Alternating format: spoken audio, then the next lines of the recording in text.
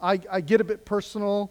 And sometimes Kristen, she will challenge me as your pastor spouse. You know, you don't always tell so many personal stories, and especially if they're about her or my children, because I don't really check with them before I share anything with you. But today is going to be a bit personal. I'm going to share some personal stories with you. We are going to dive into a lot of scripture today as well. But I wanted to start today by just giving you a little bit of an insight on kind of me and my journey. When I was very young, my mom and dad were married my entire childhood, my entire adult life until both of them passed recently. They were married, but they had a very interesting relationship. My dad was an incredible provider. He worked nights at a newspaper in the community that I grew up in. My mom did not work most of her life, at least through when I was in middle school, and then she had a job, and then she had a daycare in our home. Mom and Dad had a really interesting relationship. They even slept in separate bedrooms the last several years of their marriage. But they were good parents, and they were good providers. But because of that, from a very young age, my mom and dad, they kind of fought. Like, any of you guys, I mean, you don't have to raise your hand and like divulge to everybody.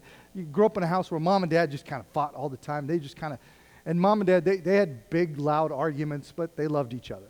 But anyway, so from a very young age, I don't know why, but, and I think God gave me this. I think God gave me this vision, this dream of the kind of husband and father that I would be. Not because my dad was a bad father. He was a great dad. In fact, I love my dad.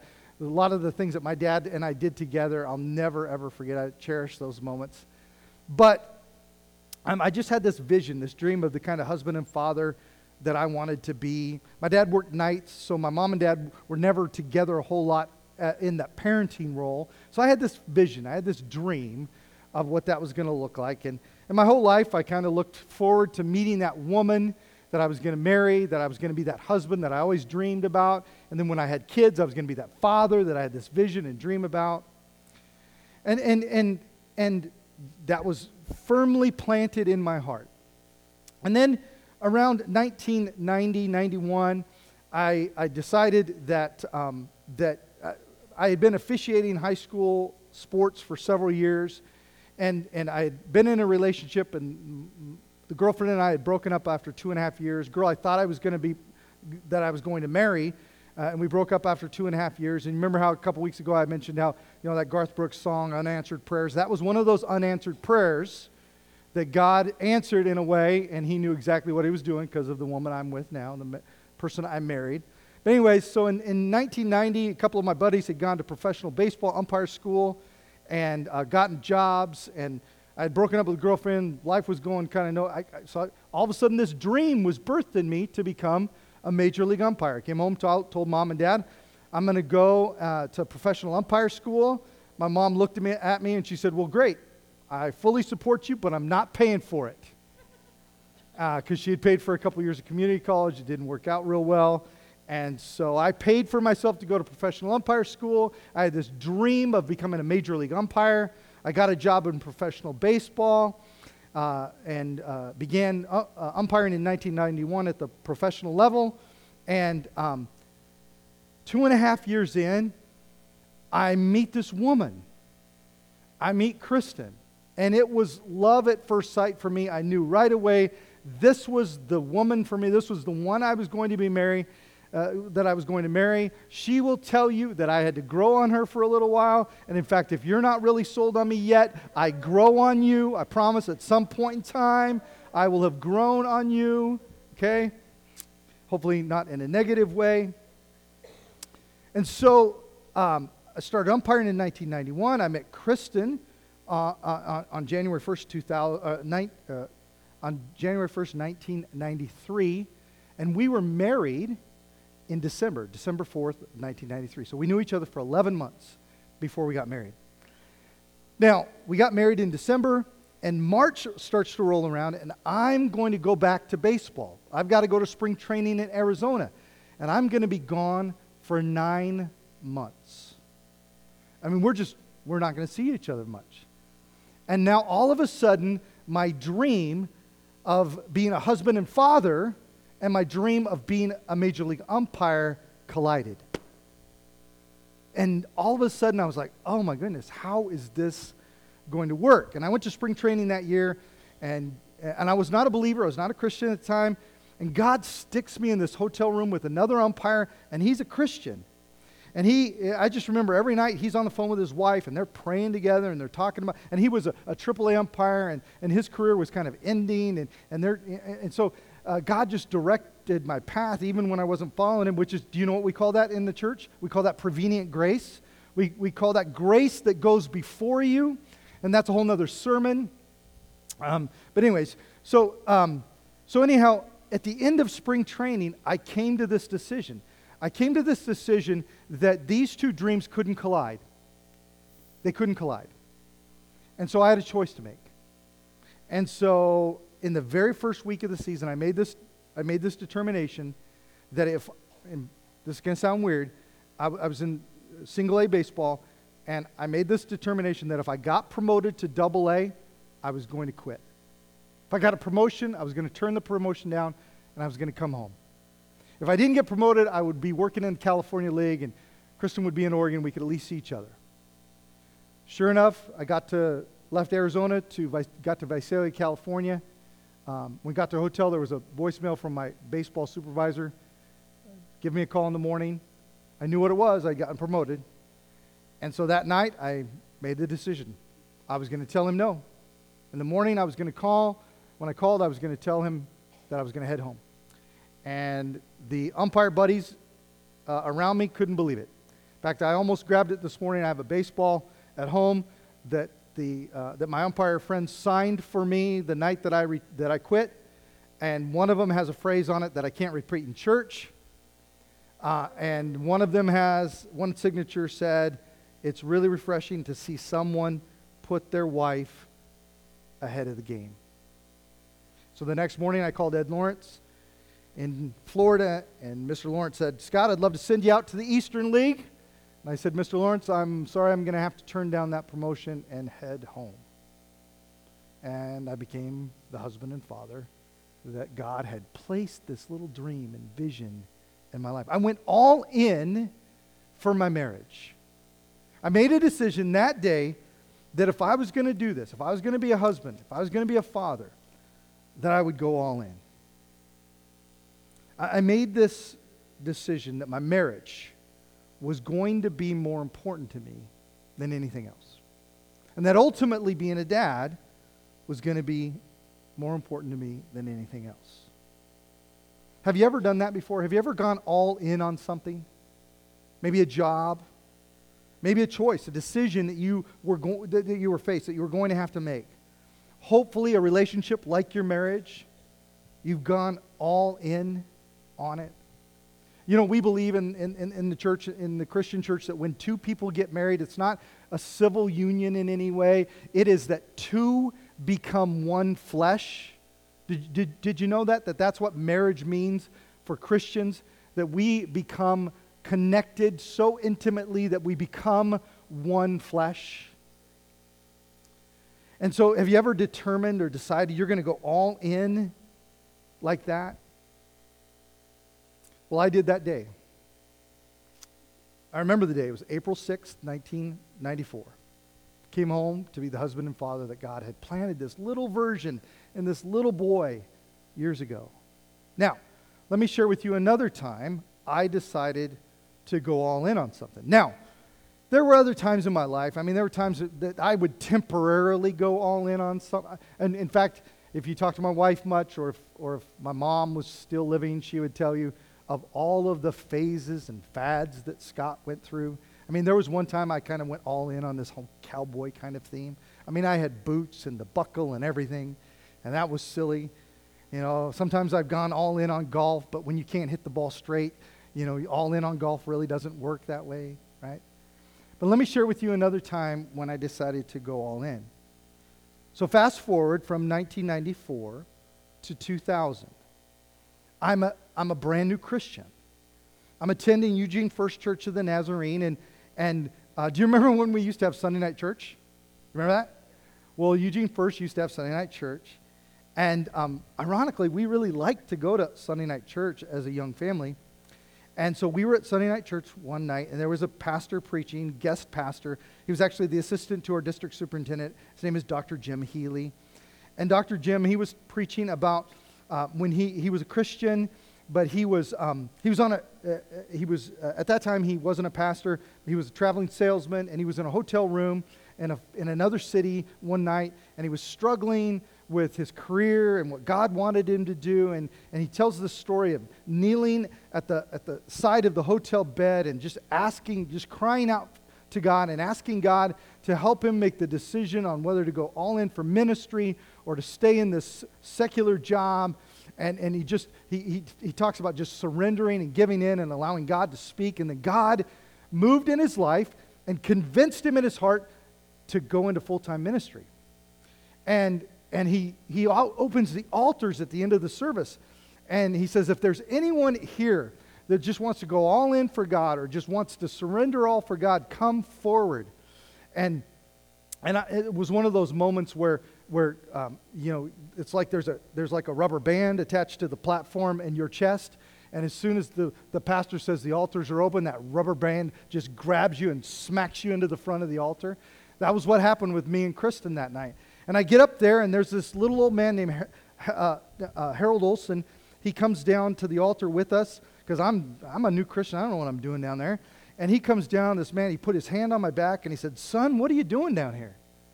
And which, if you ever go to the altar with somebody, that's a great thing to ask them. Just, what are you doing down here? Anyway, so Harold says, "Son, what are you doing down here?" And I said, whatever he was talking about, I want that. And he just kind of helped me pray through. And that was the night when I moved from being saved to, in the church, what we call sanctified. Completely surrendered to the will and purposes of God. That was the night that moment happened in my life. I went all in for Jesus.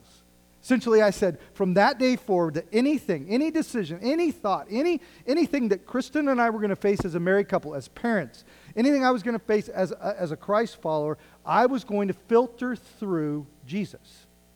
I was going to allow Jesus to speak and have authority in that. Now, that didn't mean that I was always going to go his way, but I was going to consider him in all things. I went all in for Jesus that day. Are you all in for Jesus? I mean, are you really all in for Jesus? Now, for some of you, you may say, absolutely. Some of you may say, well, maybe sometimes and maybe not. And I understand that. I understand that there are seasons, or there are times in our lives when circumstances and things that can happen that can cause us to waver. You know, you pray and you pray and you pray and you pray that God would heal someone that you love who is sick. And God doesn't heal them. God takes them home. And your version of healing was not losing them. But God's way of healing them was taking them home. And it doesn't make sense to you because you can't grasp that. You're so compelled by the grief that you can't recognize that God actually gave that person freedom. And because of that, we struggle with being all in for God because you took my mama. Now, as a person, not a Christ follower, well, as a Christ follower, but not a pastor, I could have had a conversation with God like that. In 2007, God called me to the mission field, and yes, it is a mission field of South Dakota.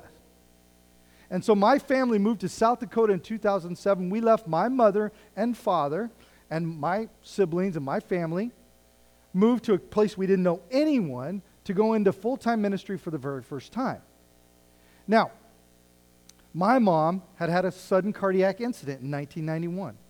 She was living at that time with a heart transplant. And we were leaving Grandma Jen. Quinlan was a newborn. She was 15 days old when we answered this call to move to South Dakota.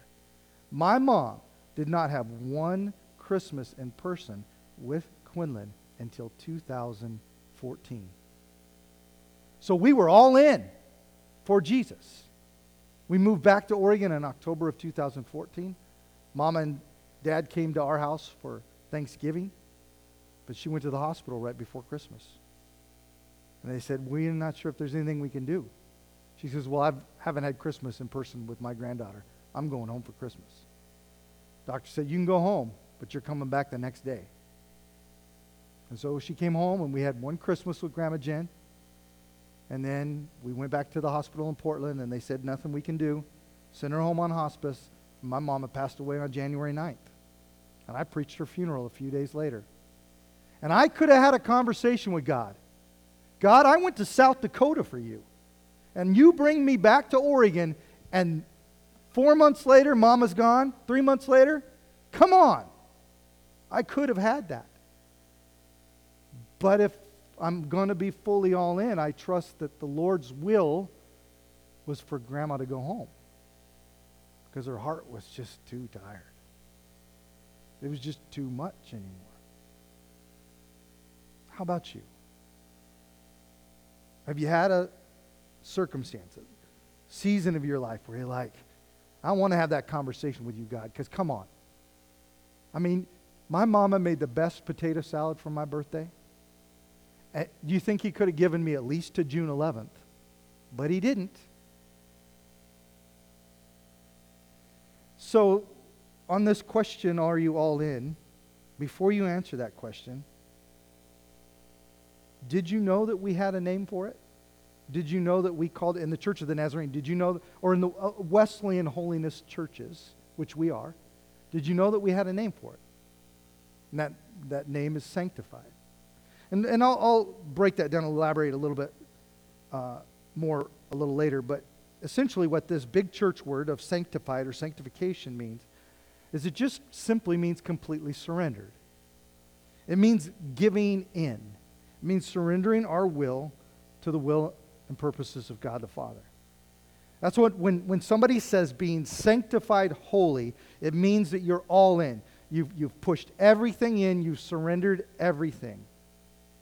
In fact, this is the thing that God keeps hounding us over our entire faith journey. Do you know that? That if you're a Christ follower and you sense God moving or doing things in your life, and you're kind of walking in and out and wishy-washy and here and there with Him, do you know that this pull of God that continues to just kind of be relentless in your life, do you know what it is? What it is God saying, it's time for you to surrender all to me. It's time for you to give in. It's time for you to say, you know what, there are areas of your life that you haven't given me yet, and I want them. See, God has this ability through His Holy Spirit in the life of a believer to constantly be pulling us toward a deeper, more intimate, fully surrendered, committed relationship with Him. That's His deepest desire. Deepest desire. He wants Christians not to just be saved, but to be sanctified. He doesn't want Christians just to be in relationship. He wants them to be all in relationship with Him. It is a priority in the way that He moves in our lives. And it's important. In fact, I believe that now, in the season that we live in, we've got a lot of Christians. We got a lot of saved people, but we don't have very many sanctified people. We don't have churches filled with whole heart surrendered Christians. And we need that. God needs that. In fact, I feel like one of the deepest responsibilities I have as a pastor is to lead people from being saved to being sanctified. See, I think the problem is we tend, as Christians, we tend to only look for just enough Jesus to get us into heaven. And then I think sometimes the church just gives us enough Jesus to keep us there. And we stop short of giving you enough Jesus that no matter what you go through, no matter what you experience, no matter how bad it gets, no matter how good it is, that you'll jump in and out depending on the circumstances or the conditions that you're living in that moment. I mean, what do you think? Do you think the church is giving you enough Jesus? I mean, do you think really? I mean, if you really, a couple weeks ago we talked about that examination. If you examined yourself, are you going for enough Jesus? I mean, we fill up on a lot of things, right? Are you filling up on enough Jesus? See, and in every week of this series, we've talked about there's a process to digging deeper and to getting closer and to overcoming things. And there's a process for sanctification as well. There's a process for going all in. And the thing about this process that should be really, really encouraging for all of us is that God does most of the work. God does most of the work. So where does this process even begin? Well, in Scripture, in Matthew chapter 22, verses 37 through 40, we see the thesis of this kind of the concept, right? Jesus says, he says, love the Lord your God with all of your heart and with all of your soul and with all of your mind. And this is the first and greatest commandment. And the second is like it. Love your neighbor as yourself. All the law and the prophets hang on these two commandments. Check this out. Jesus himself, he said that, listen, if you forget everything I say, if you forget everything about today, if you forget when Jesus showed up and preached, it was like he would say, listen, if you forget everything that we talk about today, remember these two things. Love the Lord God with all of your heart, with all of your soul, with all of your mind, and with all of your strength. And then love your neighbor as yourself. Everything hangs on these two things. What Jesus is saying is this is what it means to be all in. Now, John Wesley, who is a theologian, and Wesleyan theology, which we are a Wesleyan Holiness Church, we derive some of our theology from John Wesley, and he was just a pastor, preacher, teacher, and he had, do you know what theology is? Theology is simply the knowledge of God through experience and Scripture and revelation. And so John Wesley, this theologian, he wrote a lot of the theology that we practice, but John Wesley called this unmixed love. He took all of this thought of being all in, completely surrendered, sanctified, and he summed it up in this, that we should be so in love with God that it's unmixed love. And so the question is it possible to love God with all of your heart, with all of your soul, and with all of your mind, to love him in such a way that it's not mixed, that it's not shared or divided between things? Can we love God so much? I mean, can we participate and be involved in all of the other things that we love? I mean, you love your Buckeyes, I love my Ducks, but is there a way to love God so much that we don't mix those things? Is it possible to have a hobby, or is it possible to be an avid hunter? Is it possible to have this career? Is it possible to balance those so that they don't get in the way of loving God? Is it possible to do that? And that's the question that I'd like to try to at least open up so that we could begin to answer that in our own lives. Is it even possible to have unmixed love for God and other things? So as we talk about it, let's talk about you and I today. When you think about your walk with Jesus there, where would you say you are? Now, here's something that I would invite you to do. And this might be weird for some, it might not be weird for others. I would love to invite all of you to participate in a little bit of a spiritual checkup. If you are interested, and you reach out to me, call the office, you can make an appointment to come and see me at the office and just talk about where you're at spiritually. Here's how this would work. This is how this would work. If you came and visited with me to do a spiritual checkup, I would ask you this question. Tell me how you got to know Jesus. And we'll just start right there. I would invite anyone and everyone to come and just have that conversation. If coming to the pastor's office is a little too intimidating for you, which it shouldn't be, because if you come to my office, you'll see I have toys in my office. But if that's too intimidating for you, I will take you to lunch, and I'll buy for your spiritual checkup. And that's where it'll begin. Tell me your faith story. Just tell me your faith story. So here's the thing. On a scale of cold to cool, to lukewarm, to warm, to hot or on fire, where would you be? And this is an important question because, again, like I've said, there are all kinds of things that happen in life. I'm telling you right now, I am beat down tired. I want you to know something. This move is killing me. And I'm telling you that the preaching you've gotten over the last 2 or 3 weeks, if it's been good, it's not because I have prepared well. It's because God has delivered well. And I'm not kidding you. Today I'm running on fumes. And the Holy Spirit is what's preaching today. Because I'm dead tired. Me and the heating pad are best friends right now. But where would you be? Cool, cold, lukewarm to warm, on fire? And recognizing that things happen that determine the temperature of your relationship with God. I mean, can you relate? I mean, maybe in your past, maybe you remember the moment you were saved and God did such a work in you that it was just so amazing when you were saved and you were on fire for the Lord. But then something happened down the road and got you off track.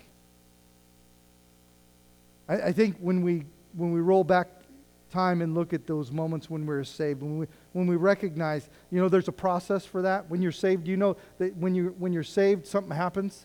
When you're saved, you are then, do you guys know this word, justified? Have you heard this word in the church before? You go from saved to justified. Do you know what that means? Justified means that everything that you did wrong in your past, all the sins from your past, it's just as if you didn't do those things. That's what happens after being saved.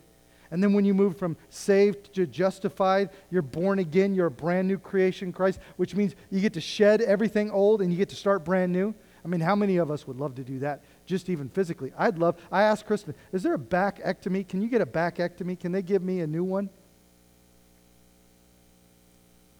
I mean, can you remember a season when you were on fire, but over time the fire began to die down and smolder out? You remember when you were on fire for the Lord. Let me ask you, do you remember what happened when that fire started to go out? Was it a failure?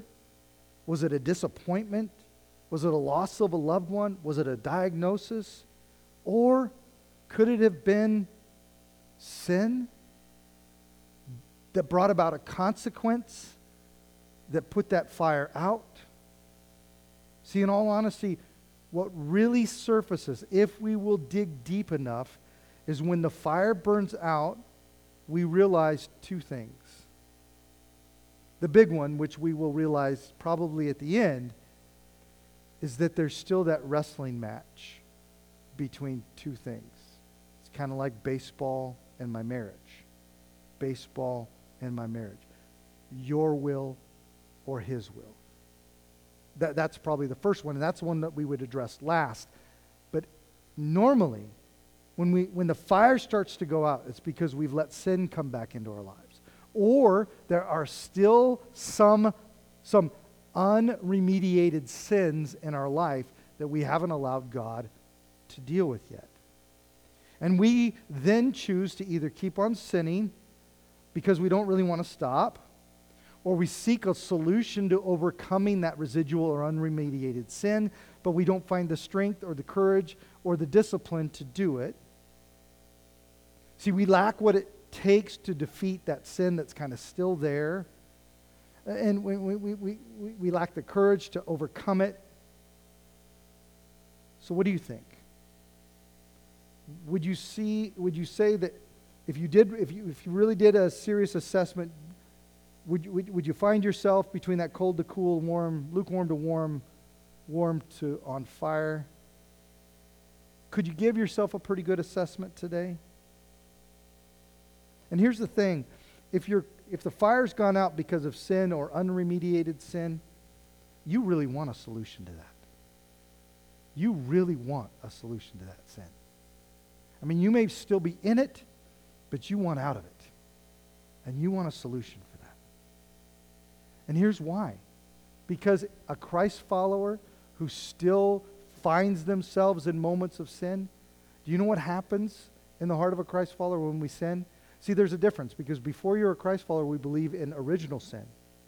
Original sin is that which we were born with from the fall of Adam and Eve. But once you're in Christ, we believe that that sin is now personal sin. It's knowingly. It's going against a known law of God. We know. For a Christ follower, when you sin, you know you're sinning before you sin. It's not like, whoop, that caught up on me. That one snuck up on me. Nothing sneaks up on you anymore, because it's personal. And here's the thing. Here's why I know that every one of us, even if we have some sin still in our life, unremediated sin in our life, and I know you want victory over it, because you beat yourself up over it. And why do you beat yourself up over it? Because the Holy Spirit lets you know ahead of it, lets you know before it, hey, whoa, where are you going? Why are you going down this path again? Oh man, I went down that path again. I'm so sorry, God. You know that. You've had that conversation with God in your mind. You try to conquer it, but you just can't seem to do it. Some of us might be doing, we might be doing okay. We're living in a good way. I'm saved, but I still sin, and I know that's wrong, but I choose to do it anyway. I'm going to give God everything but this one thing. Here's the reality of this situation. You and I we're just not strong enough to overcome these residual sins, these unremediated sins. Because I don't have the ability, and you don't have the ability, to cleanse your own heart.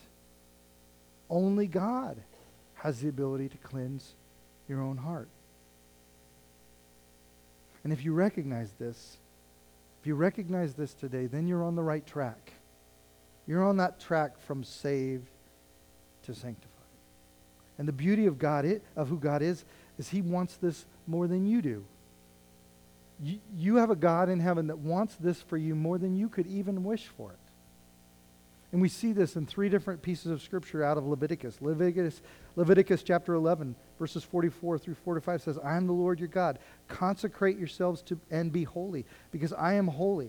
Do not make yourselves unclean by any creature that moves along the ground. I am the Lord who brought you out of Egypt to be your God. Therefore be holy, because I am holy. And then in Leviticus 19:2, he said, speak to the entire assembly of Israel and say to them, be holy, because I, the Lord your God, am holy. And then in in chapter 20, verse 7, it says, consecrate yourselves and be holy, because I am the Lord your God. This is a big deal for God.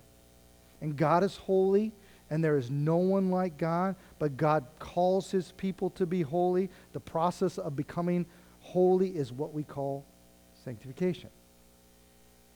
Another way to describe it is to be set apart by God, to be set apart to be in fellowship with him, and to be used by God and to serve God. And then in the New Testament, Peter, in 1 Peter 1:13 through 16, he gives us another picture of this when he says, therefore, with minds that are alert and fully sober, set your hope on the grace to be brought to you when Jesus Christ is revealed at his coming. As obedient children, do not conform to the evil desires you had when you lived in ignorance, but just as he who called you is holy, so be holy in all you do. For it is written, be holy, because I am holy. And this is so important, because in the New Testament, Jesus is the example of what holiness looks like. That's why as Christians, we talk about being called to be Christ-like, to be like Christ. And this whole process begins when we love the Lord your God with all of your heart, with all of your soul, and with all of your mind. So how do you get there from here? How do we get to a place of unmixed love? Is it even possible? Is it even attainable? I heard this in one of my religion classes when I was in Bible college. It goes like this. The work of the Holy Spirit in the life of the believer is to reproduce the character of Christ in the believer. Let me give you a little picture of this. Let's say that I have like a bar graph of your faith. Okay? Are you guys any math people? Bar graph people? Okay, so you have one point here and you take it to somewhere else, right? Well, the bar graph of faith is right here. The bottom is being saved. Okay? And up here is sanctification. And then up here is glorification. Do you know what glorification is? I die and go to heaven. Okay? So saved, sanctified, glorified. Okay? Here's the thing. That line for most Christians doesn't go saved, sanctified, glorified. It goes saved, sanctified. Kind of saved, whoa. Goes all over the place, right? So is it even attainable based on the fact that we live in a manner that goes up and down all over the place with our faith? Can we even get there? See, here's the thing. This bar graph, we focus on saved and sanctified and glorified, but we don't spend enough time in the middle. Do you know what these moments are? So, I'm saved, I'm growing in grace, I sin. But I keep growing, I get to grow back in His grace, and I fall again. But then I get to grow in His grace. But I get to a point where I'm like, I'm tired of doing this roller coaster ride anymore. And so I'm going all in. I'm going to be surrendered completely. I'm sanctified, holy. And so hopefully when you get to this point, this roller coaster ride of faith stabilizes. And you find this purity of heart that changes you. See, when we begin to grow in grace, and then we keep growing in grace, it's a process. It's where that process comes. But sometimes we just want what we want, and we, even if it offends God, and we don't allow this process. Paul said it this way in Romans. He said in Romans chapter 6, verses 1 through 14, he says this, "What shall we say then? Shall we go on sinning so that grace may increase?" Because that growth in grace, the grace of God is sufficient to cover all sins, right? So what shall we say then? Shall we go on sinning so that grace may increase? By no means. We're those who have died to sin. How can we live in it any longer? Or don't you know that all of us who were baptized into Christ Jesus were baptized into His death? We were therefore buried with Him through baptism into death, in order that, just as Christ was raised from the dead through the glory of the Father, we too may live a new life.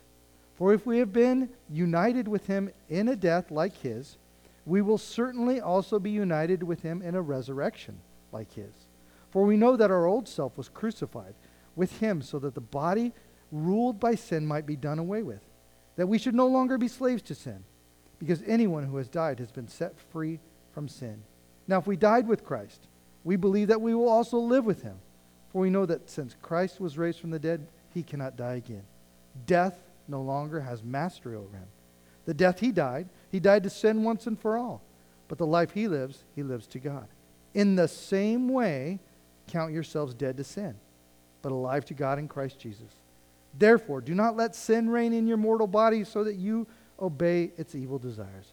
Do not offer any part of yourself to sin as an instrument of wickedness, but rather offer yourselves to God as those who have been brought from death to life, and offer every part of yourself to Him as an instrument of righteousness. For sin shall no longer be your master, because you're not under the law, but under grace. So we begin to embrace this scripture, but we just can't seem to do it. So we talk to God about it. And He says to us, if you want to be free from that, give it to me. But just don't give it to me. Surrender it to me. It's kind of like loaning a tool. Okay? If you came over to my house today and said, "Hey, Pastor, you got a nail gun?" "Oh, yeah, I got a nail gun. I'll let you borrow my nail gun. I'm going to give you that nail gun, but you're going to give it back to me. I ain't surrendering my nail gun to you because I want it back." And see, that's what happens with sin. We will give God that sin, but we won't surrender it. Because deep down, we want to keep the opportunity of taking it back. And see, what God says to us is, if you want this whole sanctification, this whole heart surrender to work, you got to give it to me, and then you got to surrender it to me with no prospects of taking it back.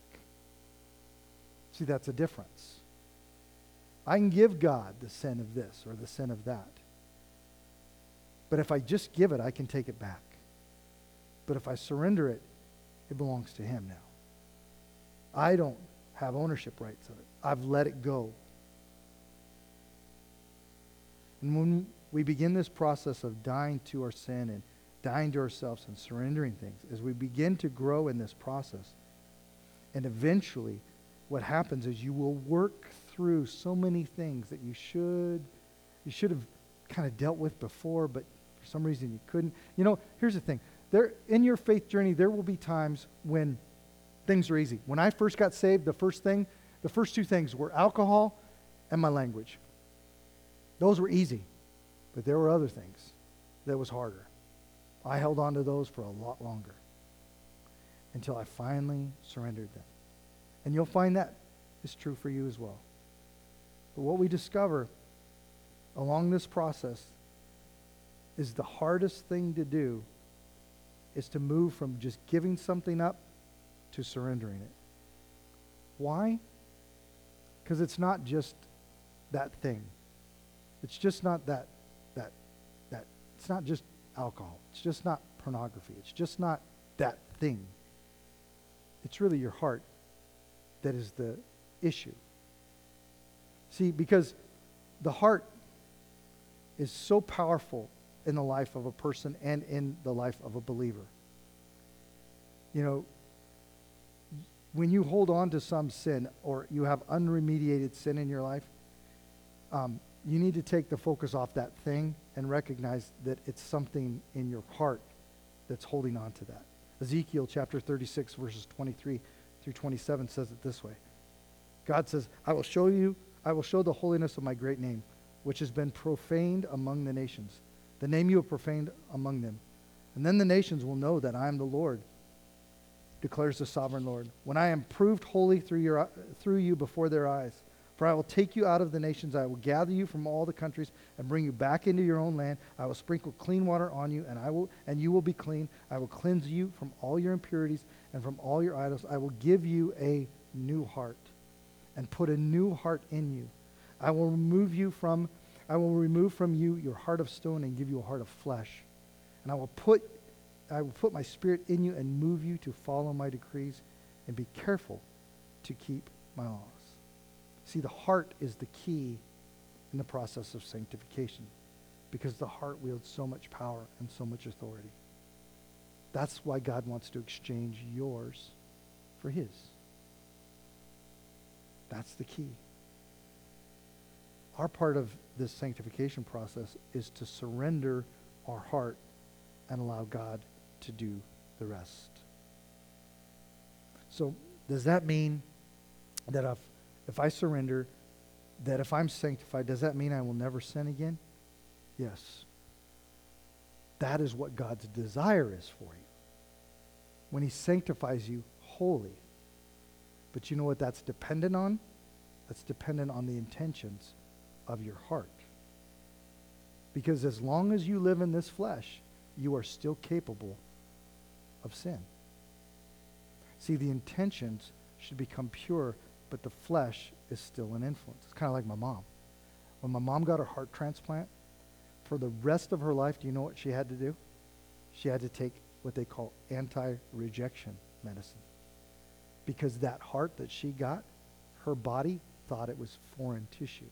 And so her body constantly tried to attack that new heart.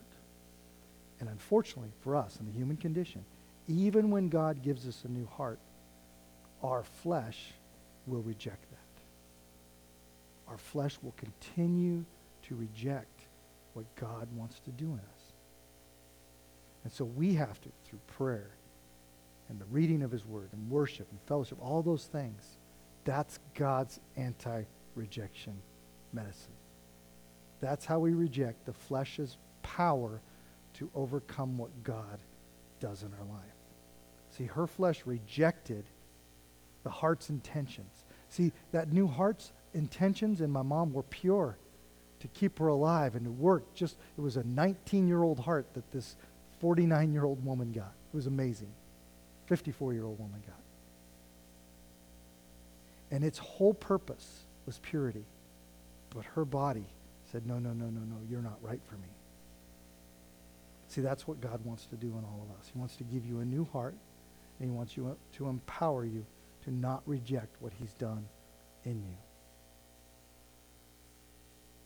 See, that can be true for each one of us. And I know that anyone here, I really truly believe if you're stuck in some situation of sin, you don't want to sin anymore.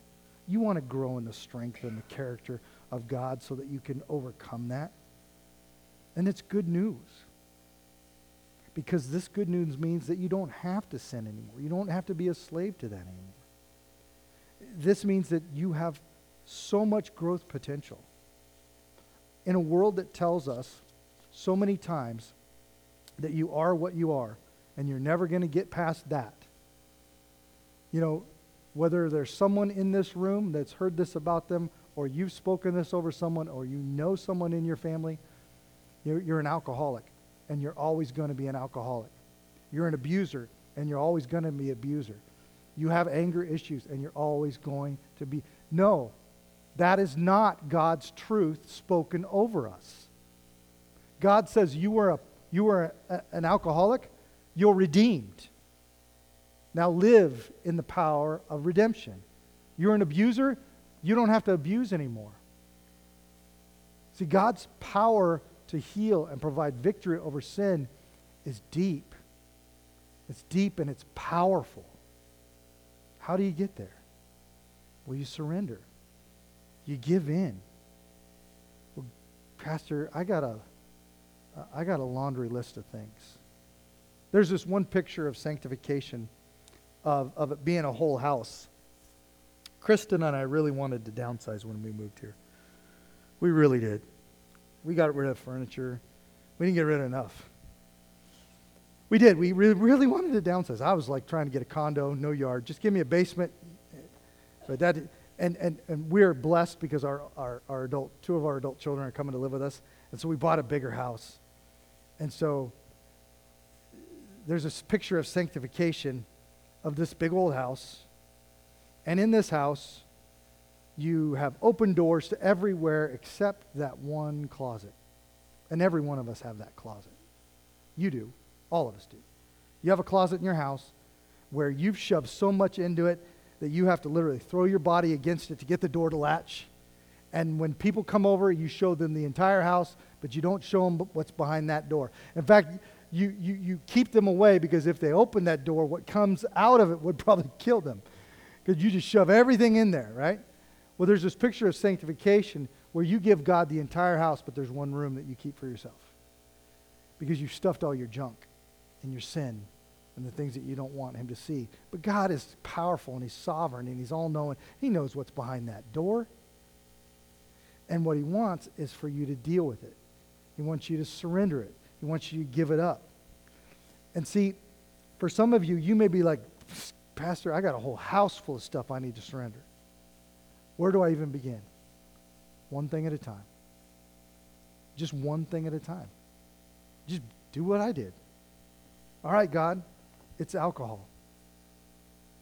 It's language. It's pornography.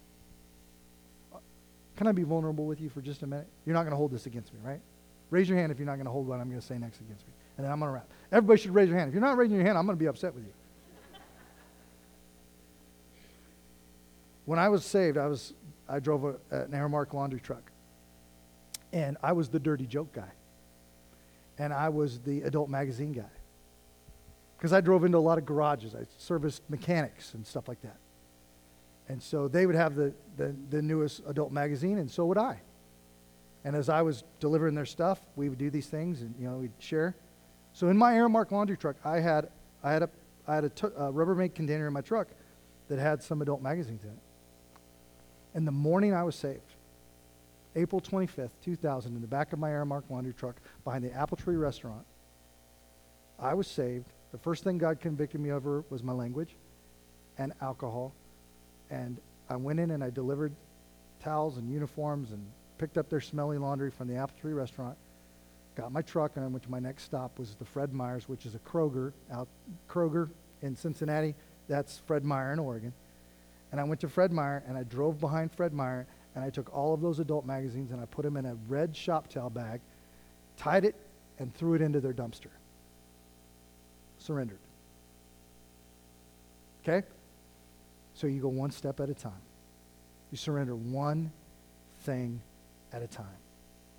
You give it one thing at a time. How do you do that? How do you do that?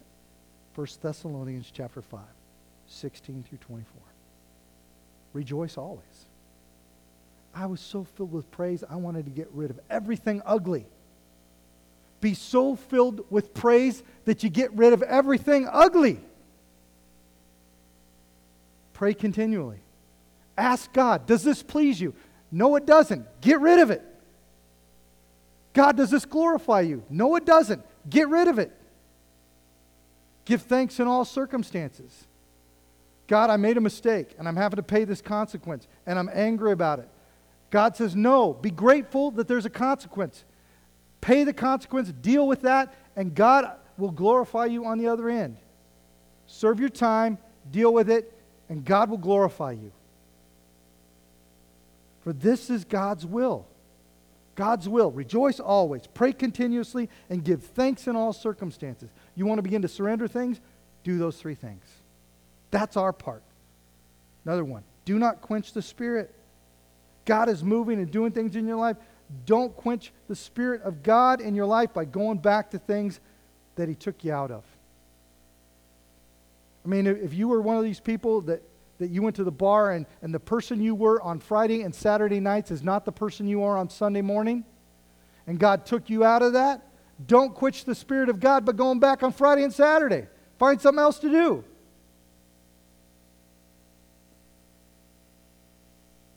Do not treat prophecies with contempt, but test them all. Hold on to what is good. Reject every kind of evil. So read the Bible. And if the Bible says, if Jesus Himself says, don't be angry. Don't let anger be. In fact, if you have anger in your heart, you've already committed murder. Test that. Test that. Go, wait a minute. God, you're kind of right, because I've been so angry with that person that they're really dead to me. Don't look lustfully at someone else because you've already committed adultery in your heart with them. Test that. Boy, I've had those thoughts about my neighbor's wife or my neighbor's husband, and you're right, I've already put myself in this place where I don't look at my spouse the way I should. Test those things. And reject every kind of evil. So that's our part. That's the surrender part. And here's the good news for all of us. Verse 23. May God Himself, the God of peace, sanctify you through and through. May your whole spirit, soul, and body be kept blameless in the coming of our Lord Jesus Christ, because the one who calls you is faithful, and He will do it.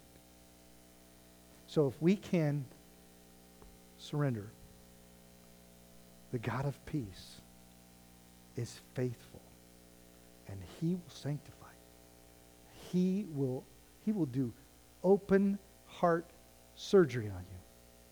Take that heart of stone out and replace it with His heart of flesh, and all of a sudden your character and your intentions will become like His. And if you continue to press in and pour in and allow Him to continue to work in your life, all of a sudden you will begin to face things in your life that had mastery over you, and you will master them. They will have no power or hold on you any longer.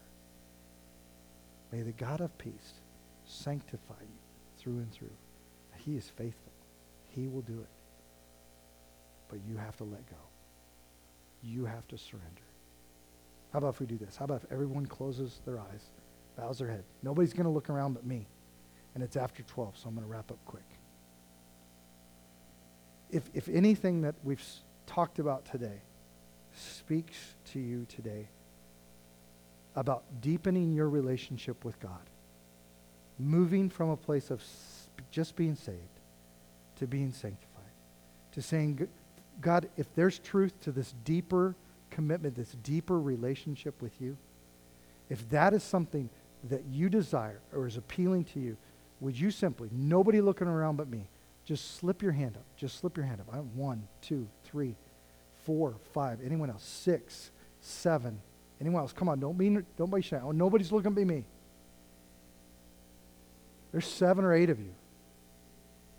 All you have to do this morning is you just have to say, Lord, I realize I've been holding on to things. I've got a tight grip on some things, and I need to let them go. I need to surrender them to you. And I don't know what they are, but you do. Sometimes, God, you even know things that we're holding on to that we don't even know we're holding on to. Would you, these 7 or 8 that raise their hands, just slip their hands up. May you, the God of peace, sanctify them through and through. Give them the power and the courage and the strength to be holy as you are holy by letting go, not just giving up, but surrendering. Foregoing ownership, the right of retrieval of these things that they know that are contrary to you. Just in this moment, it's like our clenched fists open and we give and we surrender. And God, you take, and now we have no ownership of those anymore. We have no right to come back to them. There's freedom in that. If you truly, truly this morning believe that God has the power to not just take, but to receive that which is surrendered and let it die, then this process of sanctification has begun in your life. This holy, and this is a growth in grace. Every day, deeper and deeper, I'm going to let go of that and celebrate those victories. Rejoice always. Recognize every moment that God gives you victory over something, praise Him. And when He reveals to you something else, surrender it away. Surrender all. Just give it away. Give it up. And let God take it forever. If you prayed that, if you just kind of walk through that process, you've opened your heart up today for God to do a deeper work in you, and we believe God is faithful and just, and He will do it.